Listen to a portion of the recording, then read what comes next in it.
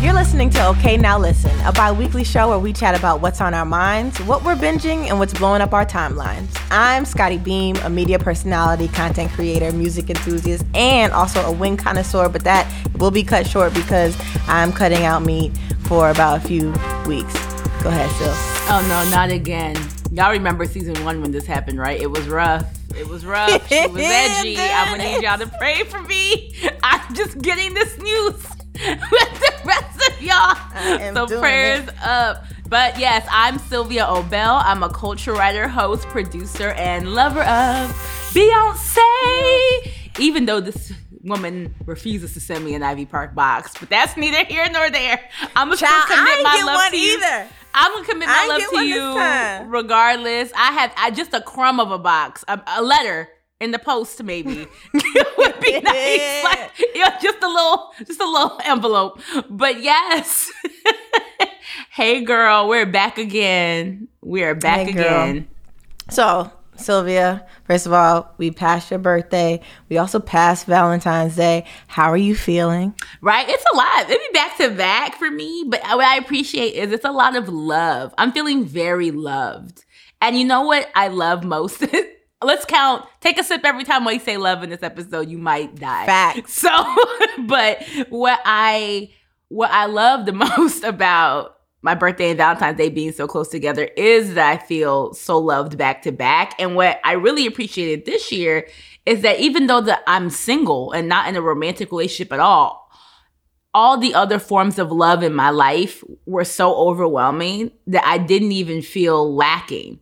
And I think it's always been that, like, the friendship love and the family love has always been there. But I think, like, my self-love is finally at the place, like, where it really doesn't even feel lacking when I, like, see Valentine's Day happen and can't take part. It may also be because it's been about 5 years since I've taken part in the Valentine's Day.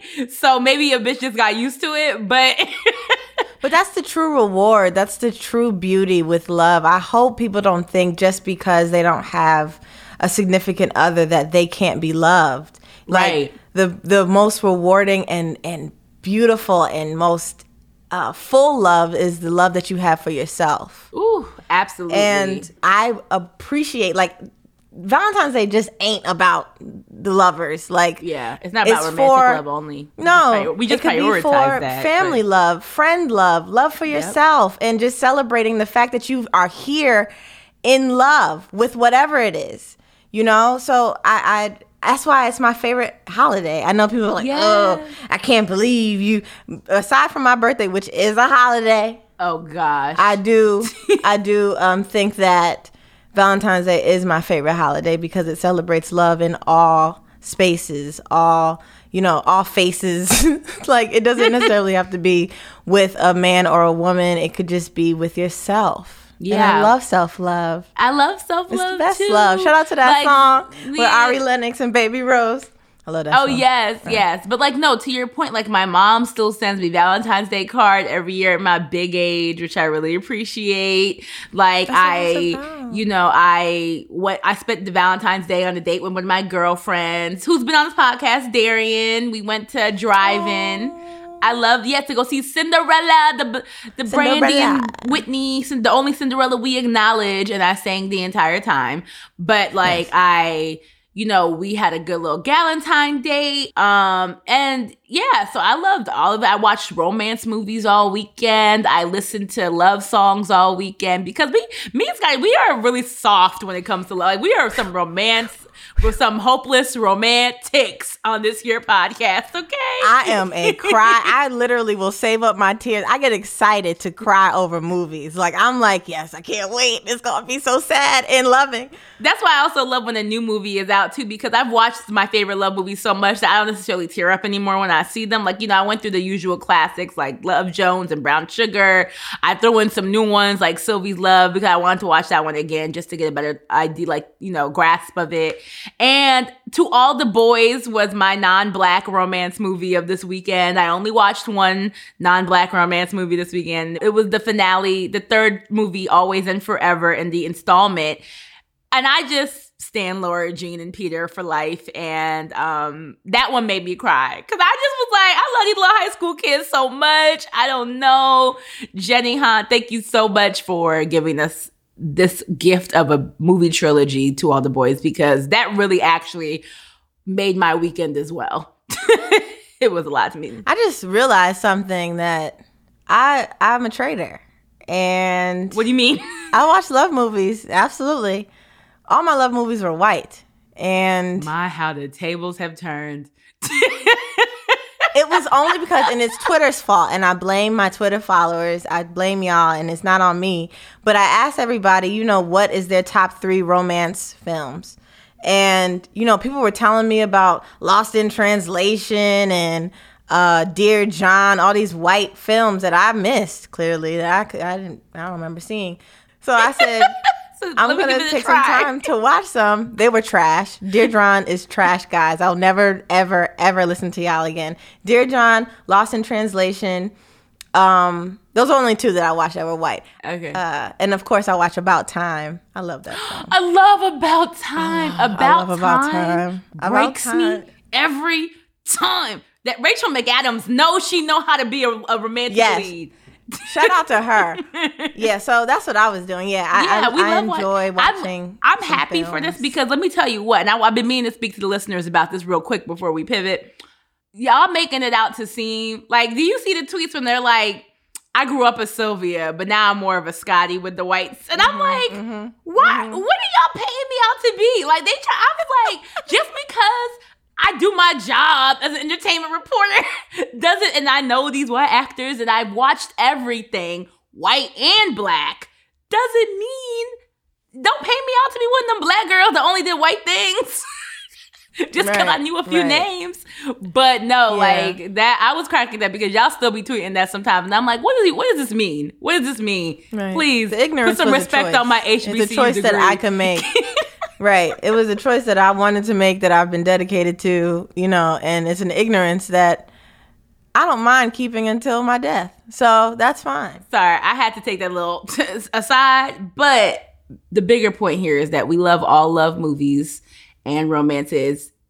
If that's the theme, if that's the genre, we will press play. We may not like it, but we will press play. But I love that that's what we both did on Valentine's Day, even if it was me doing it alone and you doing it with a lover.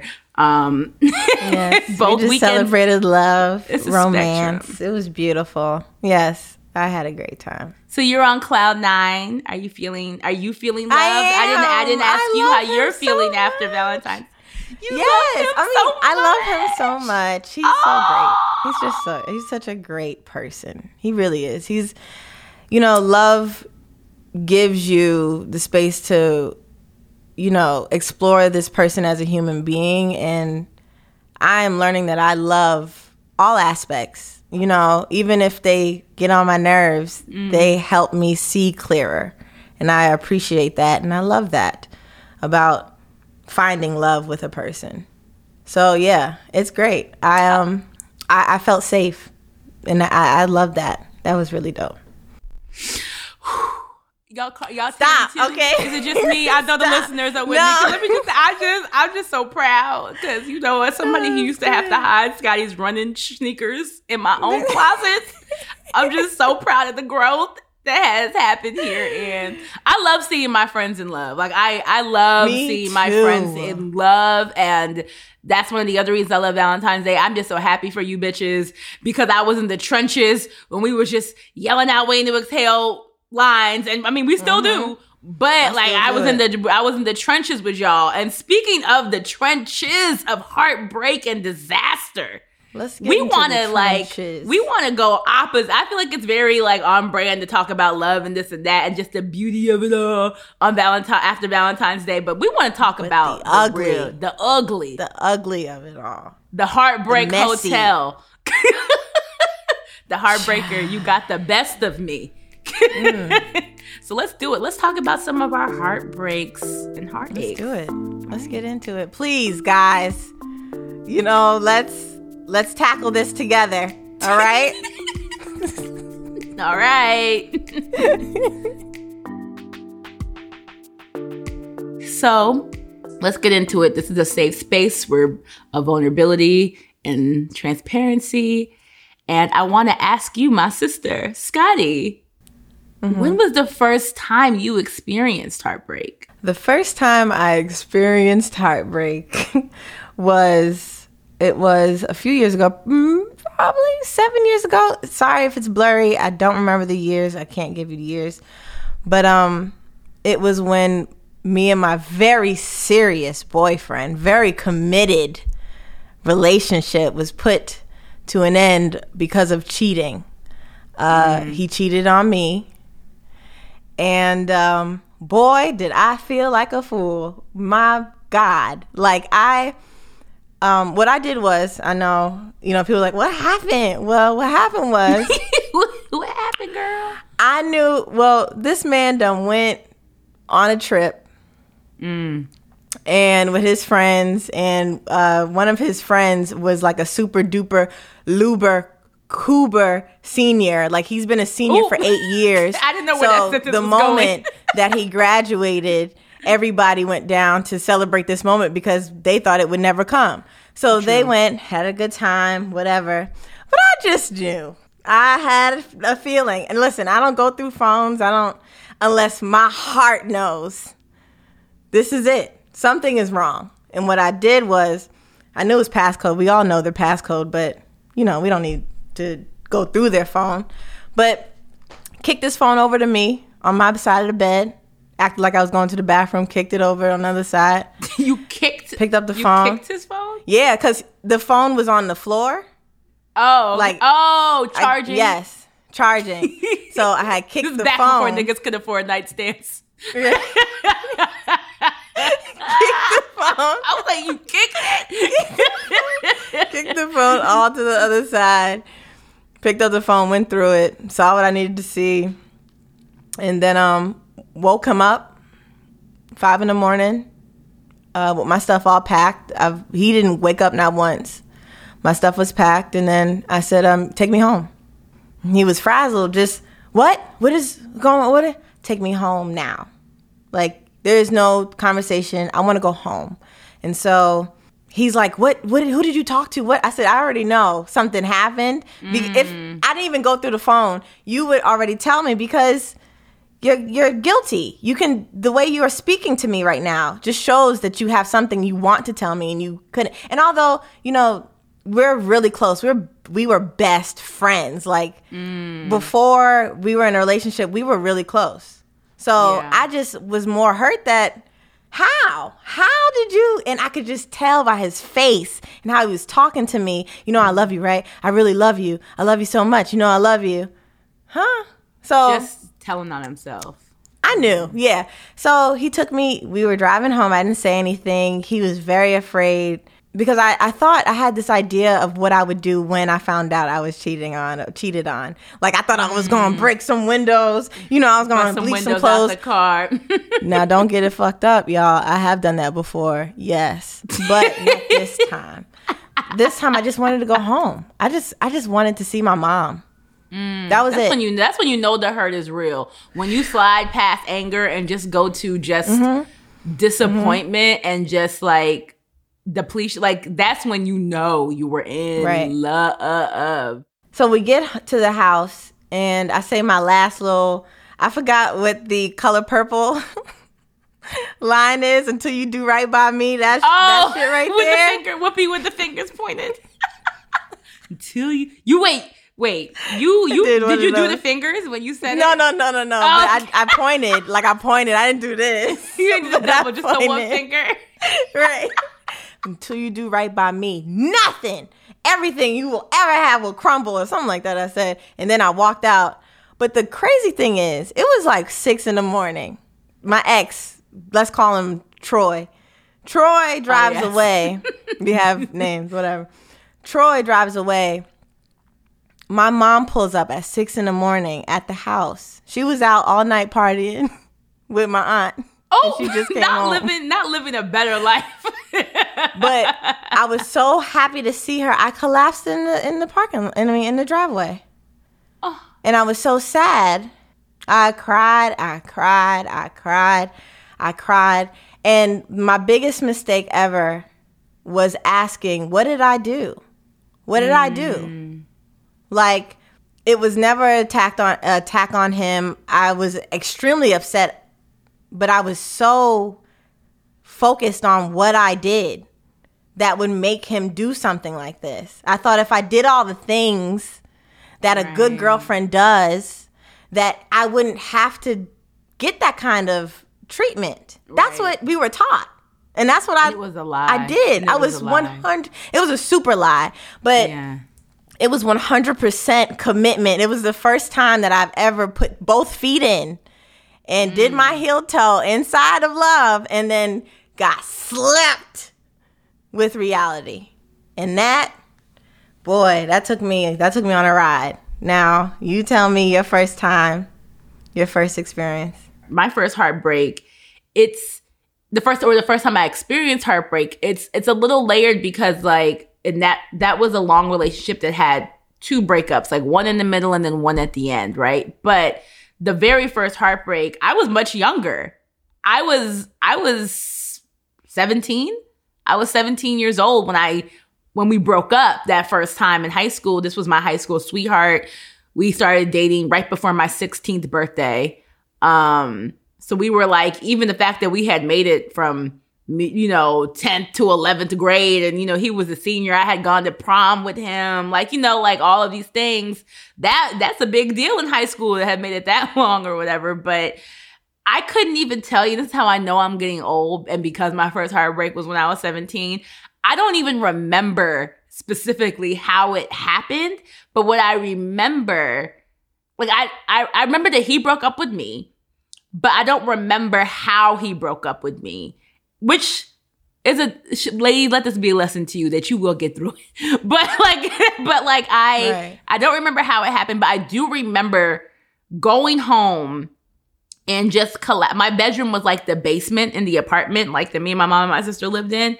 And I just went to the basement and collapsed on the ground, just laid out, laid prostrate out on the ground and just sobbing to the point that when my little sister came home, I remember her saying to me, this is what I remember most, is her being like, I thought you were dead. I thought I was going to have to call 911 or something. I didn't even know. And my sister and I are 8 years apart, so I probably traumatized the poor girl. She was if I was 17, she was 10. No, 9. So she, I know she was if this love, I don't want it. But I was devastated. I just remember how I felt. And I think the first heartbreak hurt so much for me, not because he didn't cheat. There was no cheating. It was just that the idea that somebody could love you like that and then stop. It was because I was so young, that wasn't those two things. I didn't realize that one that you could and then you couldn't, that you can start and then you can't, or the idea that suddenly everything that we had just experienced, all the feelings we had felt, all the little history we'd had, how does that suddenly mean nothing to you? And I think the first heartbreak was so hard for me because I didn't have the reference point of that I could get past it. That first heartbreak hurt so much because I didn't know. After that, when I got my heart broken, I at least could look back and be you've made it through this before. You can make it through this again. That first heartbreak, baby, when you don't know that shit, you're I don't want it. I'm done. I'm going to be single forever. My life is over. And I was a teenager, so it was extra dramatic. And and I think the interesting thing is that with that breakup and how after he broke up with me, that he literally a week or two, 2 weeks later, was posting some new chick on MySpace to date myself in violence, in the zip up that I bought him from against all odds with my hard-earned money, high school pennies. He's gonna change his profile picture to him and her. And I'm violence. So what happened after is what I'm asking you. What did you do after that? Well, here's the problem. All I did was cry and write sad poetry, Scotty. And literally, I'm not but you know what? I have fighting friends who was like, listen, but that's not me. I'm very much like, it don't gotta be you. It could be me. It don't have to be you. I had a Scotty. It could be me. And the Scotty friend in my life at that time, Aisa, who is really, you lost your mind. Was really there, like literally was like, girl, what? No. And so I remember like because the hard thing about high school breakups or in hometowns is like, you have to still see each other. And like, I literally was like, I have to see him out with this chick. And it felt like every time we happened to be at the same place, like people wanted to fight about it. It was drama, like this and that. But I just really, to me, I guess why it was so difficult was that I didn't see it coming. And that, like, I don't really know. Because we were in high school and we were kids. Like, I don't really know the real reason he broke up with me at that point. But I do know that a year later, he came back and was like, I want to try again. I messed up. The other girl, she wasn't you. And she was so intimidated by you the whole time we were together. And like, she just would never stop talking about you. And she was just intimidated by the love we had, this and that. And to me, I'm like, okay, so you loved me, you stopped loving me, or you pretended like you stopped loving me, and then now you love me again. And of course, because like, even in the way it went, like, we kind of worked our way back to like slowly, like he had to earn it. Like he would like come to my job and like at the mall and like bring me lunch, or like I remember when my parents, when we were moving from the apartment we lived in into the house because my mom was getting remarried, like he came and he helped us move, and like, he was doing all these things and just trying to get in good and just going stuff, popping up at church, this and that. And it was just like, okay, I love him. I'm sorry. Let's do it again. And then we stayed together for like through half of my college career. Like, and he moved to Greensboro to be with me in North Carolina. And I think the breakup that happened after we had like spent a year or two in North Carolina, basically playing house, essentially, while I was getting my college degree, was that's the one I remember clearly because it was the final one, but it was also the one where I had the clarity of like, we're outgrowing each other. And at the last 6 months of it, we both were kind of like, we probably shouldn't be together anymore, but we've come so far. How do we just throw that all away? Was I think what happened. And that breakup was so, like, you ever had to like unpeel yourself from somebody? I think Gwyneth Paltrow called it uncoupling, but like, I feel like the second breakup actually took months. I don't know if anybody can relate to that, where it's like me being like, I can't do this anymore. I need you to not be here when I get back, or something like that. Or I remember just like, being in my room and they being like, bro, like, you need to get I think I was frustrated. I remember being frustrated because me, I have my shit together. And I think what was becoming clear to me was that I was on a certain path. I was like, I'm now, a junior in college. I want to go to New York. I want to move back to a big city and be this journalist and like, do these things and go into entertainment. And like, I had these big dreams, and he couldn't even like, I think I was frustrated that I couldn't even get him to like, go to class, you know what I mean? And like, take his school seriously. And I'm just like, if I can't do these things with you, how are we gonna like do a life later? You know what I mean? Or like, our focus. And I think I had to realize that I was trying to make him somebody that would fit my life, and that he was trying to be somebody who would fit my life, but that's not really who he wanted to be. That's not really who he was. And there was nothing wrong with the fact that maybe he just wanted a simple life. When did you realize that love was not enough, though? Like, do you remember the time specifically when you said, okay, this needs to end? Where, not the first breakup, the second breakup, where you said, okay, clearly we love each other and love is it. But obviously love is not going to be enough to sustain this relationship. I realized love wasn't enough when all the other things started to collapse. Like, just like the respect, the responsibility. There was a time where he actually, because like living situations, he was like low key going back and forth between staying with a friend and being in my dorm, right? And like I had one of those dorms that was like a suite. So it was like, you know, I had my own room within the dorm, but it was still like a dorm room with like a twin size bed and not much space. And I remember just feeling very claustrophobic, like I just felt like I couldn't breathe at a certain point. I was looking around and I'm like, I love this man, but my God, like this is crazy. Yes. This is crazy. You know what I mean? Like is it like, you know, when you have those moments where like, is it me or is this crazy? You know, like I definitely was feeling like that. But I think for me, I loved him so much. I think Bell Hooks in her book All About Love says it like connect, like we connected. I'm saying, I don't know if I'm using the tense right, but we were attached to each other in that way our whole lives. It almost just feels like our lives were so molded together because we got together at the same time when my parents were getting divorced. And I don't think I realized emotionally how much I transferred my dad being the man in my life to him becoming the man in my life. I remember in that dorm room that night being like, I can't do this anymore. Gotta go. Like, please be somewhere else when I come back. But then I also remember then being weak for like weeks later, like be like, okay, so like, yeah, we can still share the car until you figure something else out, or like we can still do this or that. And then it was like ultimately he had to walk away at the end too, because I just have a hard time letting go of people.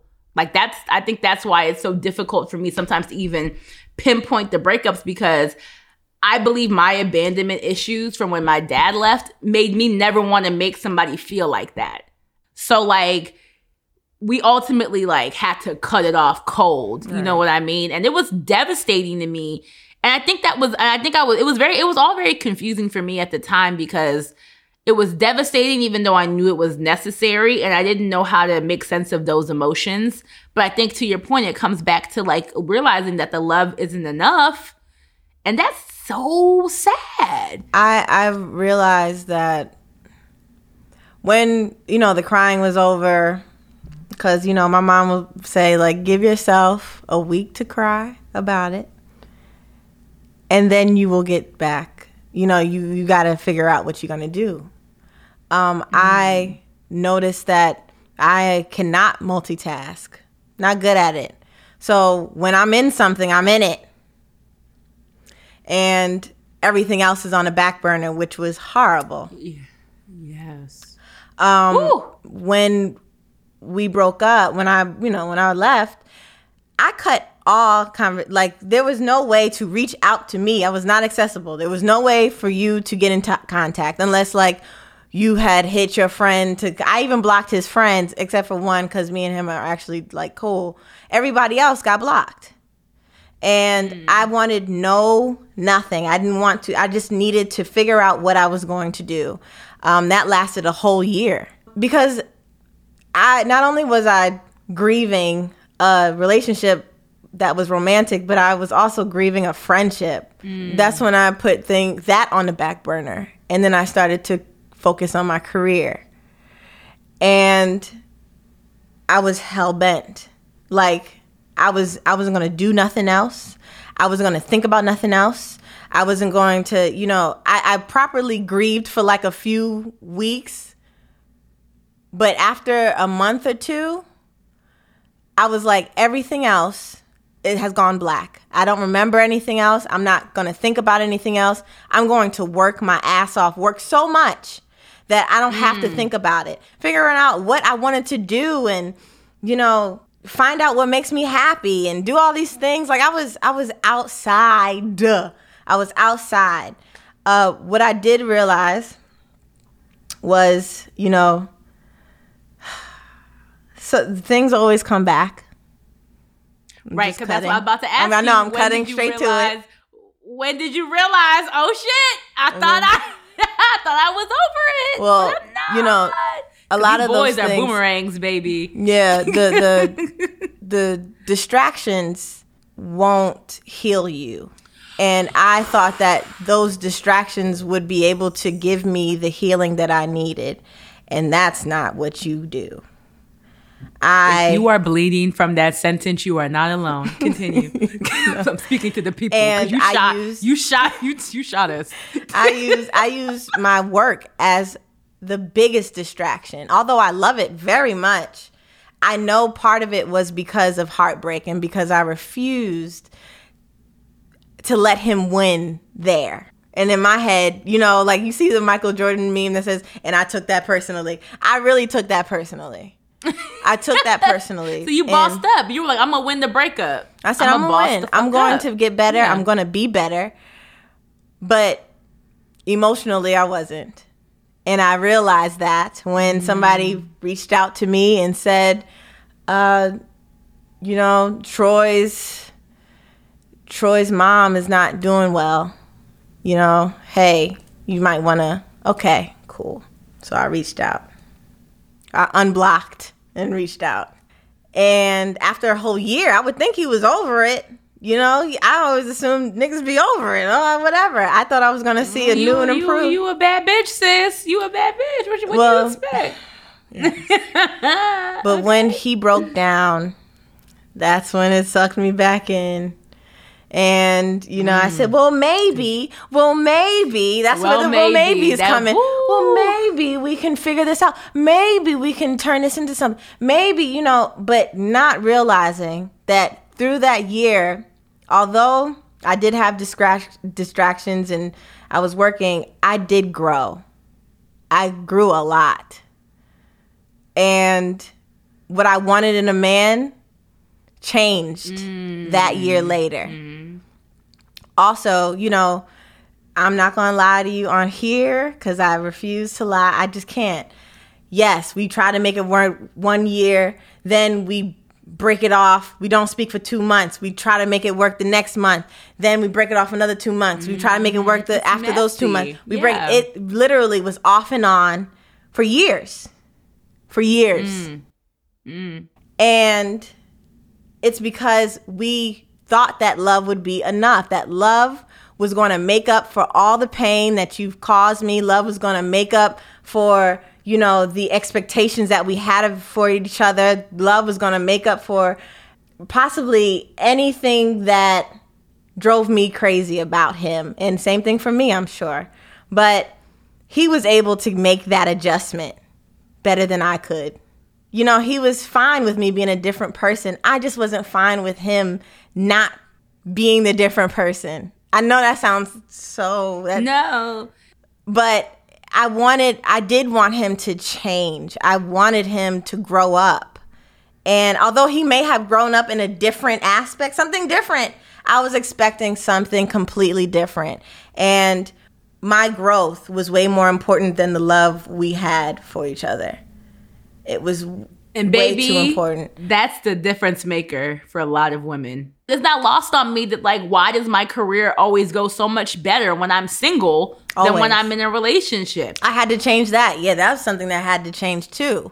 Because I don't know why my literally priorities. Like, how do we, learning how to do both? And I'm like, sometimes I wonder, will God not give me the person who's for me until I learn how to do both, till he knows I can handle the relationship and not lose myself in it. And He's waiting for me to be mature enough to be able to balance that. Please don't ever lose yourself. Or become that person thinking that if you be more like him, be more like her, then it'll make him or her love you more. And then you lose sight of yourself completely. You don't know who the fuck you are, what interests you. We went through and that then when so y'all you break don't up, have to go through right. it. So that when, you know, finally you're left alone with yourself, you can only like the things that he likes, she likes. So now you miss her and him more because you don't have anything for yourself. What do you have for yourself?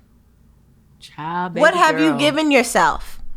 And that's like super important because I know that there's people that get they become fucking wrapped up in sponges of love. They suck in everything. Suck in who they are. And there are partners who will happily suck everything out of you if you allow them have no problem doing it. They don't notice it. It doesn't happen. Right. They have no problem with it. They think it's better and it's less of a convenience, you know, And it's less of an inconvenience for them. So they've like, okay, if you like what I like, that makes sense. No, you're going to get me. This is what I like. This is what I like to do. You don't have to do them with me, but this will continue to happen whether you're here or not. And I hope everybody takes that with them. Please keep things for yourself. It's okay to share them, but be able to make sure you make some things your own. Yes, y'all are one, but you are also one too. I know people are like, we are one when we're together. Yes, but it's also two different human beings, two layered human beings. Yeah. We talk a lot about the baggage that you can bring in relationships because of breakup or heartbreaks, but I don't think we often talk enough about like the good things that come from it too, and like how it makes you, the lessons from it can make you a better lover. Because I think for me, the question I kept asking myself was, how can you love me so deeply and then leave? I don't know. I think for that relationship with Troy, I was very much like, okay, he loves me. He said, he wants to be with me. He'll stay. Okay. So I'll do whatever I want to. I can do whatever I can do to keep this relationship. Be good, be great, stay committed, do these things that you're supposed to do, be great. And I'm still, and then that slap in the face. So it's like, oh, clearly I'm not great enough. I think after that relationship, I decided to throw these niggas away and get rid of them before they do something to hurt me. I calloused myself.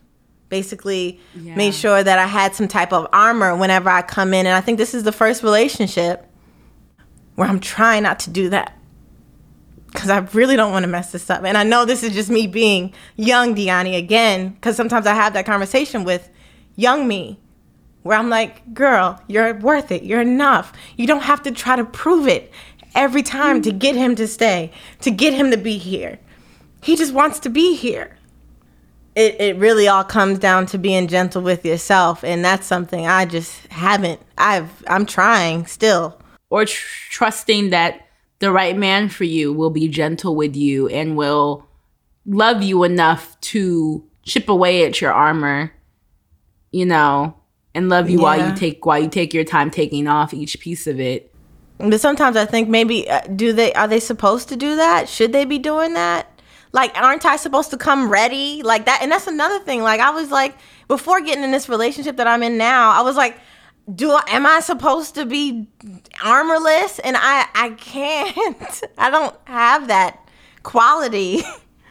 I think there's a way of like, there's layers to it, because like at this point, like there's the toxic half of it where it's like you bring in your baggage and the other person pays like actively for the mistakes of the last person, and that's not what we're saying. That's not good. Yeah. That's not what should be happening. That's not good. But I mean, just the part of somebody maybe needing to be patient with you while you take your time to trust them. Mm-hmm. I don't think that's asking a lot. I mean, it's, I think especially at this point in our lives, we're in our 30s. Everybody we meet now is going to come with a little something. There's a process of healing, but I don't think of healing as an endpoint. I think of it as a journey that you just continue on, and it's always flowing, and it ebbs and it flows and it grows, and you should always have forward movement, but you should never feel like there's some destination you should be at before you deserve to be loved. Yes, I hear that. What advice would you give somebody dealing with heartbreak right now? Feel it.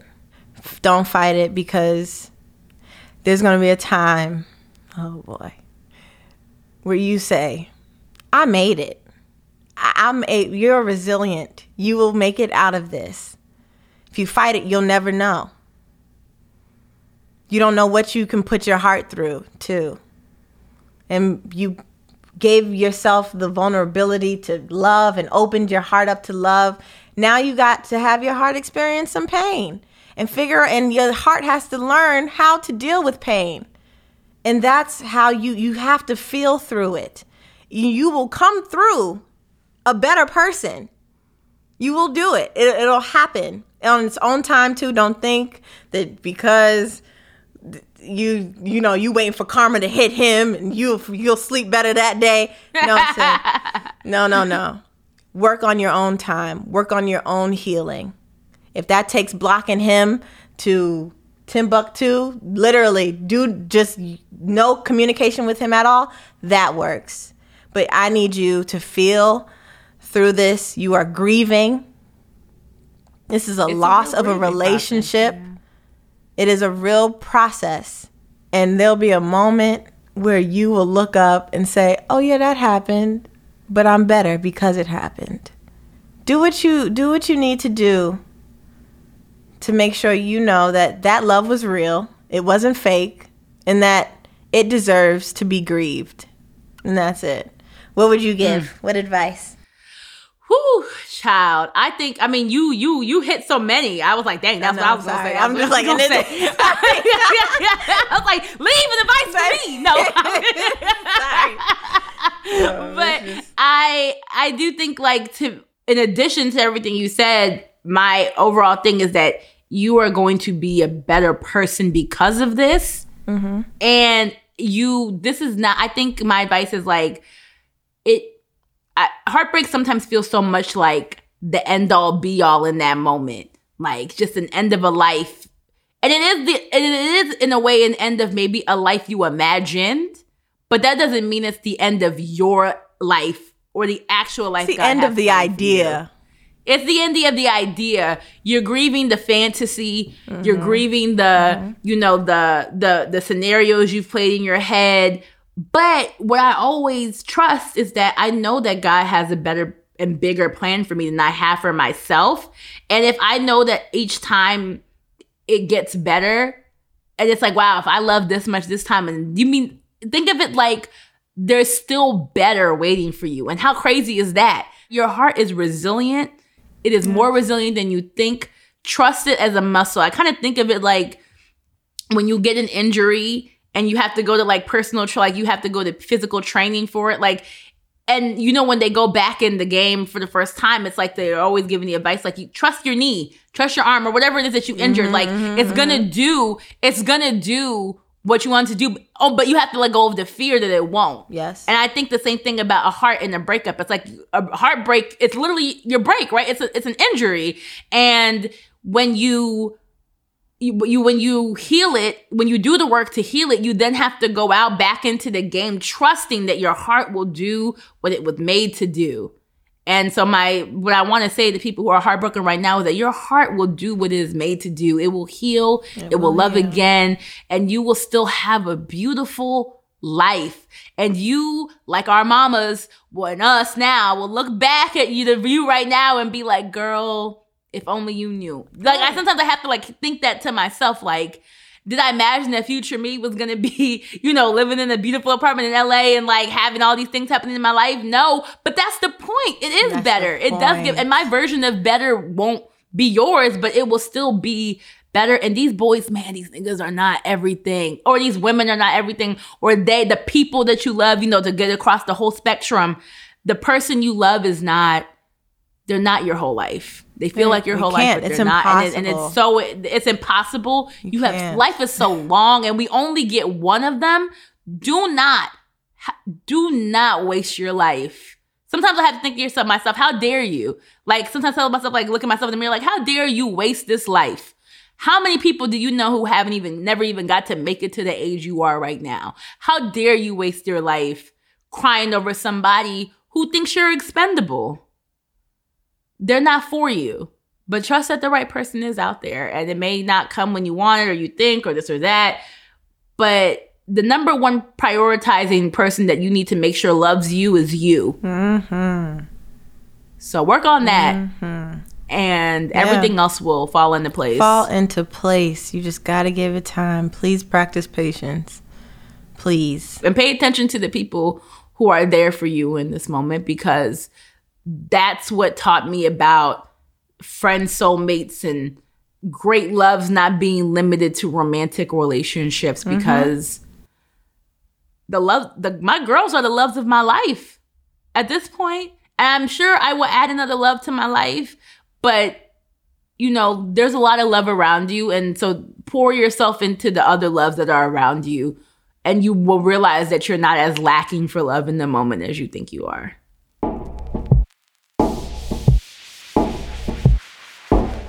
Breakups are tough, and sometimes you just need an escape from it all. I mean, Since vacays are limited right now, I really recommend movies. Like, movies are my number one thing to watch. The same way we watch all these rom-coms when we're feeling all lovey-dovey, you gotta cut that shit off sometimes when you go through a breakup, because you'll end up texting that person or doing something that you ain't supposed to do. So I highly recommend watching some action movies when you're just not with the shits. When you want some violence, but you know you're going to go to jail. So you can't really execute it physically. You need to see it on the screen. You know, there's violence, explosions, just a great way to channel that heartbreak energy. Choosing violence in a safe way on your screen versus in your actual life is the violence we're choosing here. You know, a good explosion on the TV screen can really stop you from exploding in the texts. Okay. Outside the Wire on Netflix is actually a great choice for that. It's got explosions, it's got violence, and it's set in the future where your future boo is waiting for you as well. What more can you ask for? Right. Because, I mean, Outside the Wire would have been what I had to watch in order not to bounce your ex-boyfriend's head like a basketball after I seen the girl with the sweater on. I would have lost my shit, okay? So I would have definitely been watching Outside the Wire. I'm glad we got to sit down, though, because we got to talk to Damson Idris to talk about his movie and so much more. Check it out.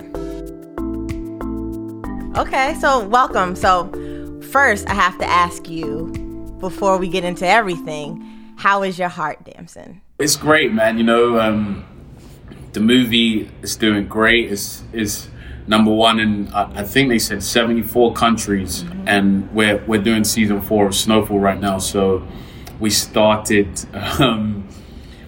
back after our hiatus. We've got about a week left to shoot, and I walked in to work yesterday, and everyone from catering to everyone, they'd all seen them Outside the Wire, and they're like, Damson, thank you for saving the world, kid. You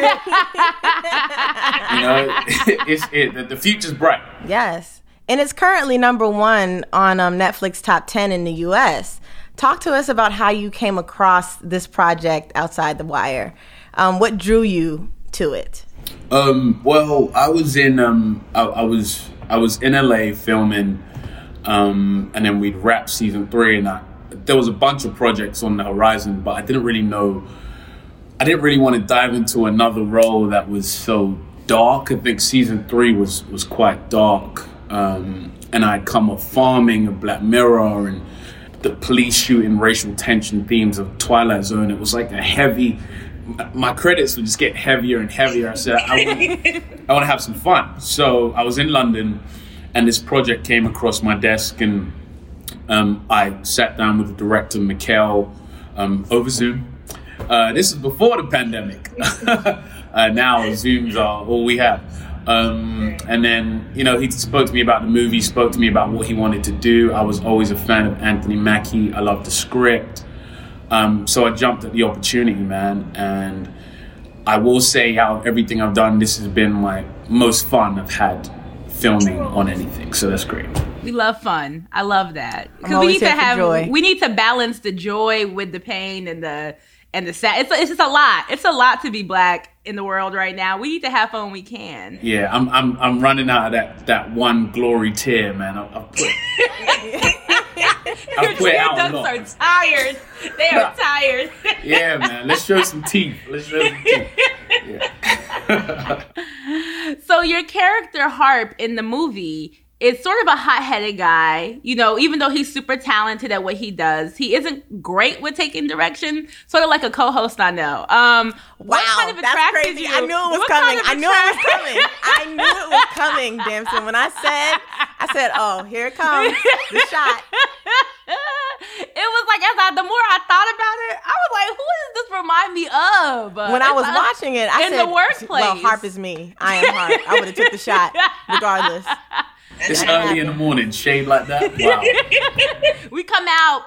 I told you what it is. We're at brunch. Idris, get your mimosas. So, but what attracted you to this kind of character? I mean, you mentioned the joy part, but like also just like playing the soldier. Yeah, well, it was unlike anything I'd done before. Harp was a character who I knew as a viewer and as a Black man, when we see this character, we want him to be cool. So that's almost like the the cliche, the expected thing when we see ourselves on screen playing action heroes. But very rarely do we see ourselves in action movies where we're not the best person holding the gun, and we're not the person who has it all figured out, and we're not the bravest. So to start with Harp, where we find him, this hotshot great drone pilot who's thrust on the front lines alongside Captain Leo and has no idea what he's doing on the front lines, is scared of every explosion, to where we get to at the end of the movie where he's having to overcome adversity and to save the world. It was exciting to me, man. I wanted to go on that journey. I was attracted to that arc of the character, and I thought it would be something fresh to show us in a different light. Yeah. I'm not gonna lie to you. I was screaming at you. When you was hiding behind that truck. I was like, if you don't get yourself together, Harp, if you don't start acting like Franklin, for real, buck up. What's wrong with you? Meanwhile, I was like me if I ever got put in a war. I was like relatable. Finally, a soldier that I can relate to, hiding behind the truck. Like, I ain't about to die for y'all. What? Facts. It's crazy. But what was most challenging with bringing this script to life? I know you've had a lot of fun with it, but is there anything that was most challenging? The biggest challenge for me was just, I like to really understand and live in a character's soul. And to play a drone pilot, what I learned from watching movies such as Eye in the Sky and Ethan Hawke's Good Kill was that what isn't spoken enough about is the PTSD and trauma that comes alongside with being a drone pilot. You know, you're sitting in a chair such as this for months, and you're looking at a location, and you know you're looking at a little girl who sells bread every morning, or that family, or that dad that walks his son to school. And as soon as your target is in that location, you need to forget about that rapport that you've built with all of these individual people and just press a button when you're ordered to. And that could have a lasting effect on you when you go home. So that was the biggest thing for me, to understand Harp's level of trauma. They say he's a brilliant drone pilot, and Leo refers to him as being cold and calculated. So I wanted to understand that Harp isn't like that, but I wanted to understand that he definitely works with people like that. I wanted to understand the weight of being a drone pilot and the power that's actually at your fingertips. Right. And when doing this work, you know, how have you managed to take care of yourself while doing that kind of connecting?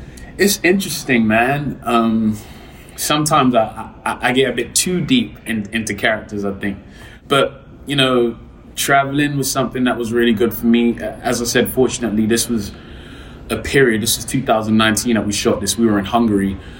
Budapest. So when I wasn't on set, I was able to walk around the city and just enjoy the history of Budapest and eat their food, drink their liquor. Is it different? Oh, yeah. It's strong, bro. It's strong, man. There was a bar called the Bob that was right next to the Four Seasons. So anytime I felt like I was too in my head, I'd head over to the Bob and have a glass of red wine with Anthony Mackie. But there was loads of ways that I could get out of my head. Right. And you spoke a bit about Anthony Mackie and how excited you were to work with him on this project. What were some of your favorite moments working with him? Was there any lessons as an actor you got from him? You know, it felt very like big bro, little bro, like what with you guys on the scenes. Was it like that behind the scenes as well? 100%, man. Mackie is my big brother. I call him and bother him too much, so I'm definitely his younger bro. But just with regards to codes of navigating this industry, he spoke to me about humility a lot. He was like, "You're in the light, kid. You know, you're in the light," and a lot of ego comes with that. You're gonna have a lot of yes men around you, but sometimes someone's gonna say no. Don't flip at that person. Cherish that person that said no. He spoke to me about the highs and lows of the industry. Sometimes you're loved, sometimes you're not. But the biggest thing he taught me without actually vocalizing it was happiness. And that's something that a lot of people don't speak about enough in our industry. But to look at someone like Anthony Mackie, being in the position I'm in, a young starting out actor, looking at a more seasoned actor who's done over 70 movies and he's still happy. It instantly lets me know that I could be happy one day in that position too. And one thing that's not spoken of about is a lot of people have it all but aren't happy. So Mackie taught me that you can be. I love that. I love that. I actually wanted to ask you, navigating through this industry, what has surprised you recently about yourself as an actor? I think it's the pandemic. The pandemic has made me ask myself, Damson, who are you outside of acting? Who are you outside of what you do, right? And it's made me get into new interests. I play Call of Duty and FIFA way too much.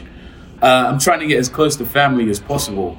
As an actor, I'm away from them so much. So I think just the times has taught me how to navigate this industry. When we finally get back to doing what we love, I'm going to focus on putting those things first. Family, time with family.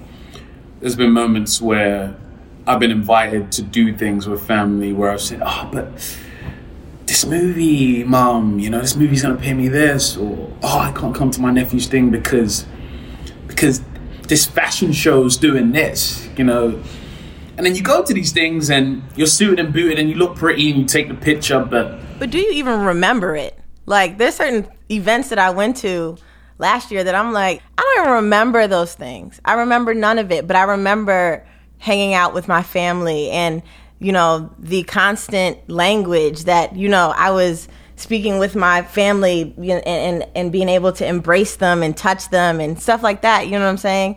That's what mattered the most. But I didn't get to see that until quarantine, until it was taken from me, Exactly. And there's been so many sacrifices during this time, of course, and we all must be respectful to that. But there's also been a lot to gain spiritually and mentally through this time. And I hope just as a society and humanity in general, we're able to take some good jewels from this time and apply it to when we finally get back to normal. It's funny that Scotty had mentioned, talked about events that we don't remember.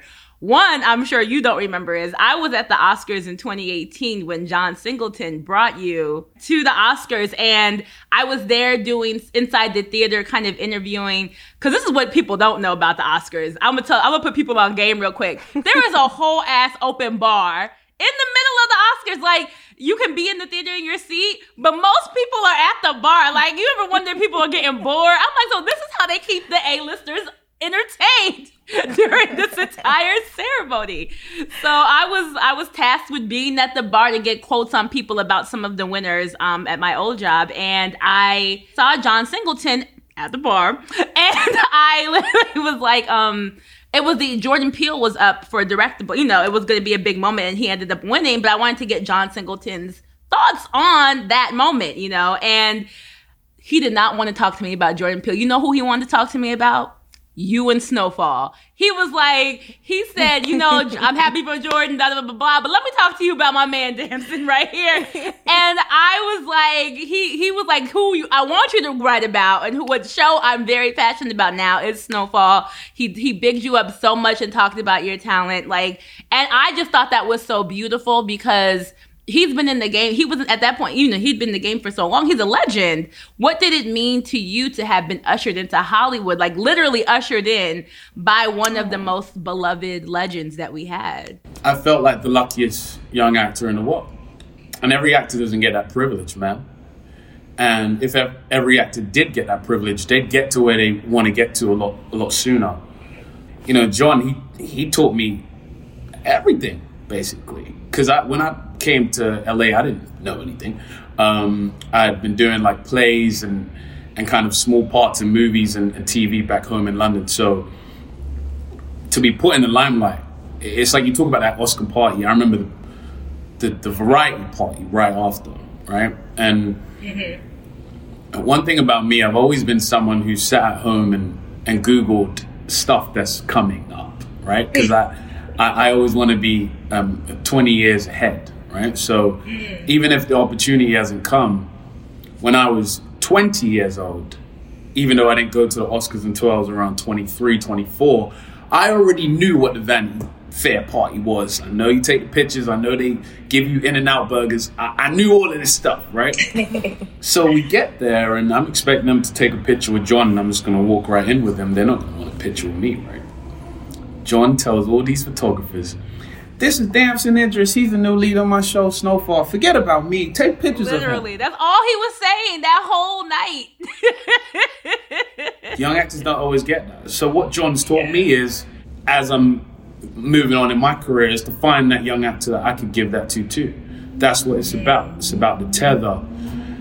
It's about pulling people up with you. So that's what John taught me. I love that. And I love that you mentioned that, because last season, in season 1, we had another actor that John ushered in, Nia Long, as a guest on our podcast. And she talked about how we, like the young Black creatives, and the freedoms and opportunities we have as a result of their work makes us their legacy. You know, like she was like, she looked at us. Scotty literally changed her Twitter name for like 6 months and called us like, you are my legacy, you know? And she was said, like, we are an extension of her. An extension of her legacy. An like, extension. When she sees free Black women, you know, and creatives doing what they do, like she's like, that's what I fought for. And I feel like, you know, it's the same thing with you know, in a lot of ways with a lot of us creatives, and you very much have a direct line. You know, Snowfall is John's living, you know, the legacy that is continuing past his death. And what does carrying on John Singleton's legacy look like to you? You mentioned wanting to usher in, you know, like another actor in that way. But even when you consider like your work and your career, do you have any thoughts on how you're going to continue to, you know, carry that on? Well, there's a lot of projects, for instance, that John would talk to me about. So as I'm moving into producing, which I am now, it's about bringing those projects to fruition and helping however I can to people involved. He worked with a lot of people and he launched a lot of careers. So it's about working with those people, some of those seasoned actors. The thing we have in common is John. So the magic we make is going to be special. And it's about creating more opportunities. One thing I'm fortunate about is many of the actors that I admire weren't leading TV shows and leading movies when they were 23, 24, 29. They weren't doing that. They didn't get those opportunities until they're in their 40s. That's why a lot of our Black superheroes are in their 40s. If you notice, you know, it took that generation a longer time to be accepted. A new thing you're seeing now is a lot of young Black actors are producing now. So it's about us creating more work for people. That's essentially what it is. The more power I get, the more I'm in the room and the more people I could bring with me. That's what John taught me, and that's exactly what I'm going to do going forward. That's super powerful. That is very powerful. The new season of Snowfall premieres February 24th. So, you know, how would you describe this next chapter of the series? What should fans expect? Fans like me who, when you came out in that cane, Franklin, let me tell you something. I was pissed. Blame Melody. This season, so season 4 of Snowfall starts January 1st, so it's New Year's Day. It's 1985. The Reagan administration has launched a war on drugs, of course, and it's rampant.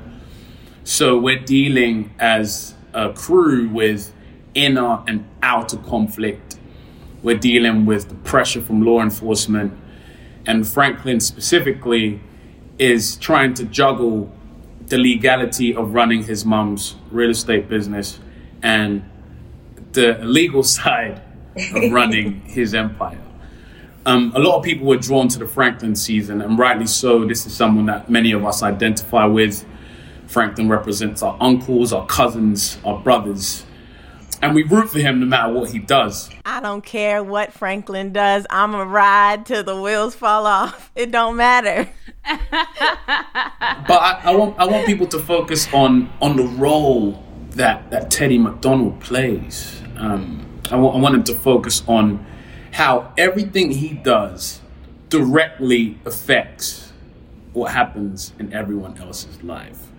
But just as always, you're going to be on the edge of your seat.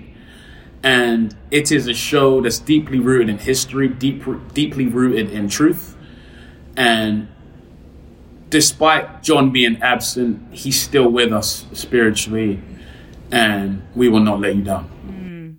To circle back to the conversation about, whether it's Snowfall season, which we're very excited about, or Outside the Wire, it's pretty, at this point, I feel like in Hollywood, it's pretty clear that movies and shows starring Black actors will perform well, which, we're hoping will always push the more diversity in these projects. What stories are you looking forward to being told next? Like, what do you want it? Like, if you could create, like, this is what I want to do next. Well, we are. I'm deeply focused on Africa right now, because I think Africa is what brings us all together. And just from every year, a bunch of influences. we will do Christmas in Ghana, or we'll do Christmas in Nigeria. And the range of people from different backgrounds is something to marvel at, be it people from London to people from America, vice versa. So it's just about telling those stories and getting as many actors involved as possible. I'd love to tell a story that's about 1950s Nigeria, starring Daniel Kaluuya and Jonathan Majors and an actor from Brazil. And I feel like African stories really do bring us close together. And it was evident in Black Panther, That's something that creates the unity. So it's about focusing more on African stories. For me, I want those stories being told. I'd love to see more stories cross over from the UK on a global scale, along the lines of small acts. A lot of people don't know a lot about my background, and everything I tell them is brand new. And I'm like, yo, how do you guys not know this? And it's because the art hasn't come over here, be it on a large scale with music or on a large scale with movies in general. And shows like Small Acts educate people in the States to know that it's not all tea and crumpets. And everyone doesn't work in MI6 either. There's some men who just talk like me, you get me? There's some people who are just from the hood. There's some people who aren't from the hood but don't sound like that. There's some people who experience insane amounts of racial tension. And there's some people who are entrepreneurs who started from the ground up. There's so many stories. There's immigrants. Yeah. There's a huge correlation, basically. We love a strategy. Yes. And I'm first generation. My parents are Kenyan. Most of my family is in Kenya or in London. And then, we have the American cousins. So like the diaspora is very much in my extended family. And I love the idea of seeing it brought, like those differences brought to media, because we are like, I am the American cousin. That's what they call me. Oh, Sylvia, our cousin in the States is what they say. But then, I'll go home, I'll go to Nairobi and there's tea and crumpets and all the things because, colonization. But in London, visiting aunties there, like it's such a rich and like nuanced differences. But what I love is that I can see the root of us in each place, and that is Africa. So I love that that's what you want to do next, because it's so necessary. And I promise we're done after this, is like, I was going to ask you if there was a tip that you could give our listeners on a good way to express interest in a man, because we're not men. So that's not a question we can ever answer for them. And since we had you here, I was wondering. And I know you don't lie, Damson, that's for sure. I was wondering what your thoughts were. Okay, we could talk about the elephant in the room, which is the first time to be intimate with that new person, right? Okay. That time span is often dictated by your history in the past or your experiences in the past. One thing I will say about men, and I'm sorry guys, I'm about to throw you under the bus. A guy will wait for the first day, and he will also wait for a year. In between that time where you think he's waiting for you, he's with other people. Have that in the back of your head, and I think you'll be better prepared for if you make him wait in a year and he turns out to be a demon after you give him your temple. I'm throwing you guys under the bus. I love how he says you guys, because that has nothing to do with him. I'm throwing you guys out. Men like that, not me though. Men like that, not me. Yeah, not me. I'm an angel, but everyone else, every other guy, but not me. But yeah, that's it. I think that's what I told my sisters. That's what I told my niece. That's what I'm gonna tell my daughter one day. Yeah. It's to always have in your head that he ain't SHIT. Make him prove that he is. You know, make a guy work a bit. I think. Thank you so much for coming and sitting with us and talking with us. I really feel like we're friends after this. You know, like we're very excited. You know, we're very excited about your career and where it's heading, and we can't wait to keep watching you soar. And I can't wait to see this podcast soar even greater as well. Oh, thank you. It is soaring. It's great. It's doing well. The numbers are there. The numbers show. We almost there.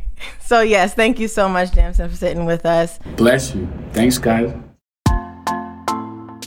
All right, that's our show. Thank you all for tuning in, and thanks again to Damson Idris for chatting with us today and giving us a little relationship dating advice tips with his cute self. Okay. Our show is a production of Pineapple Street Studios in partnership with Netflix and Strong Black Lead. Shout out to our team. Executive producers are Agadanesh Ashagre and Danielle Cadet. Our lead producer is Jess Jupiter. Our music is by Amanda Jones. Special thanks to Max Linsky and Jenna Weiss-Berman. Make sure you share your thoughts with us on the episode using the hashtag OKNowListen. Follow Strong Black Lead on the socials at Strong Black Lead, and follow us too. I'm at Sylvia Obell. And I'm at Scotty Beam. Until next time, folks, stay blessed.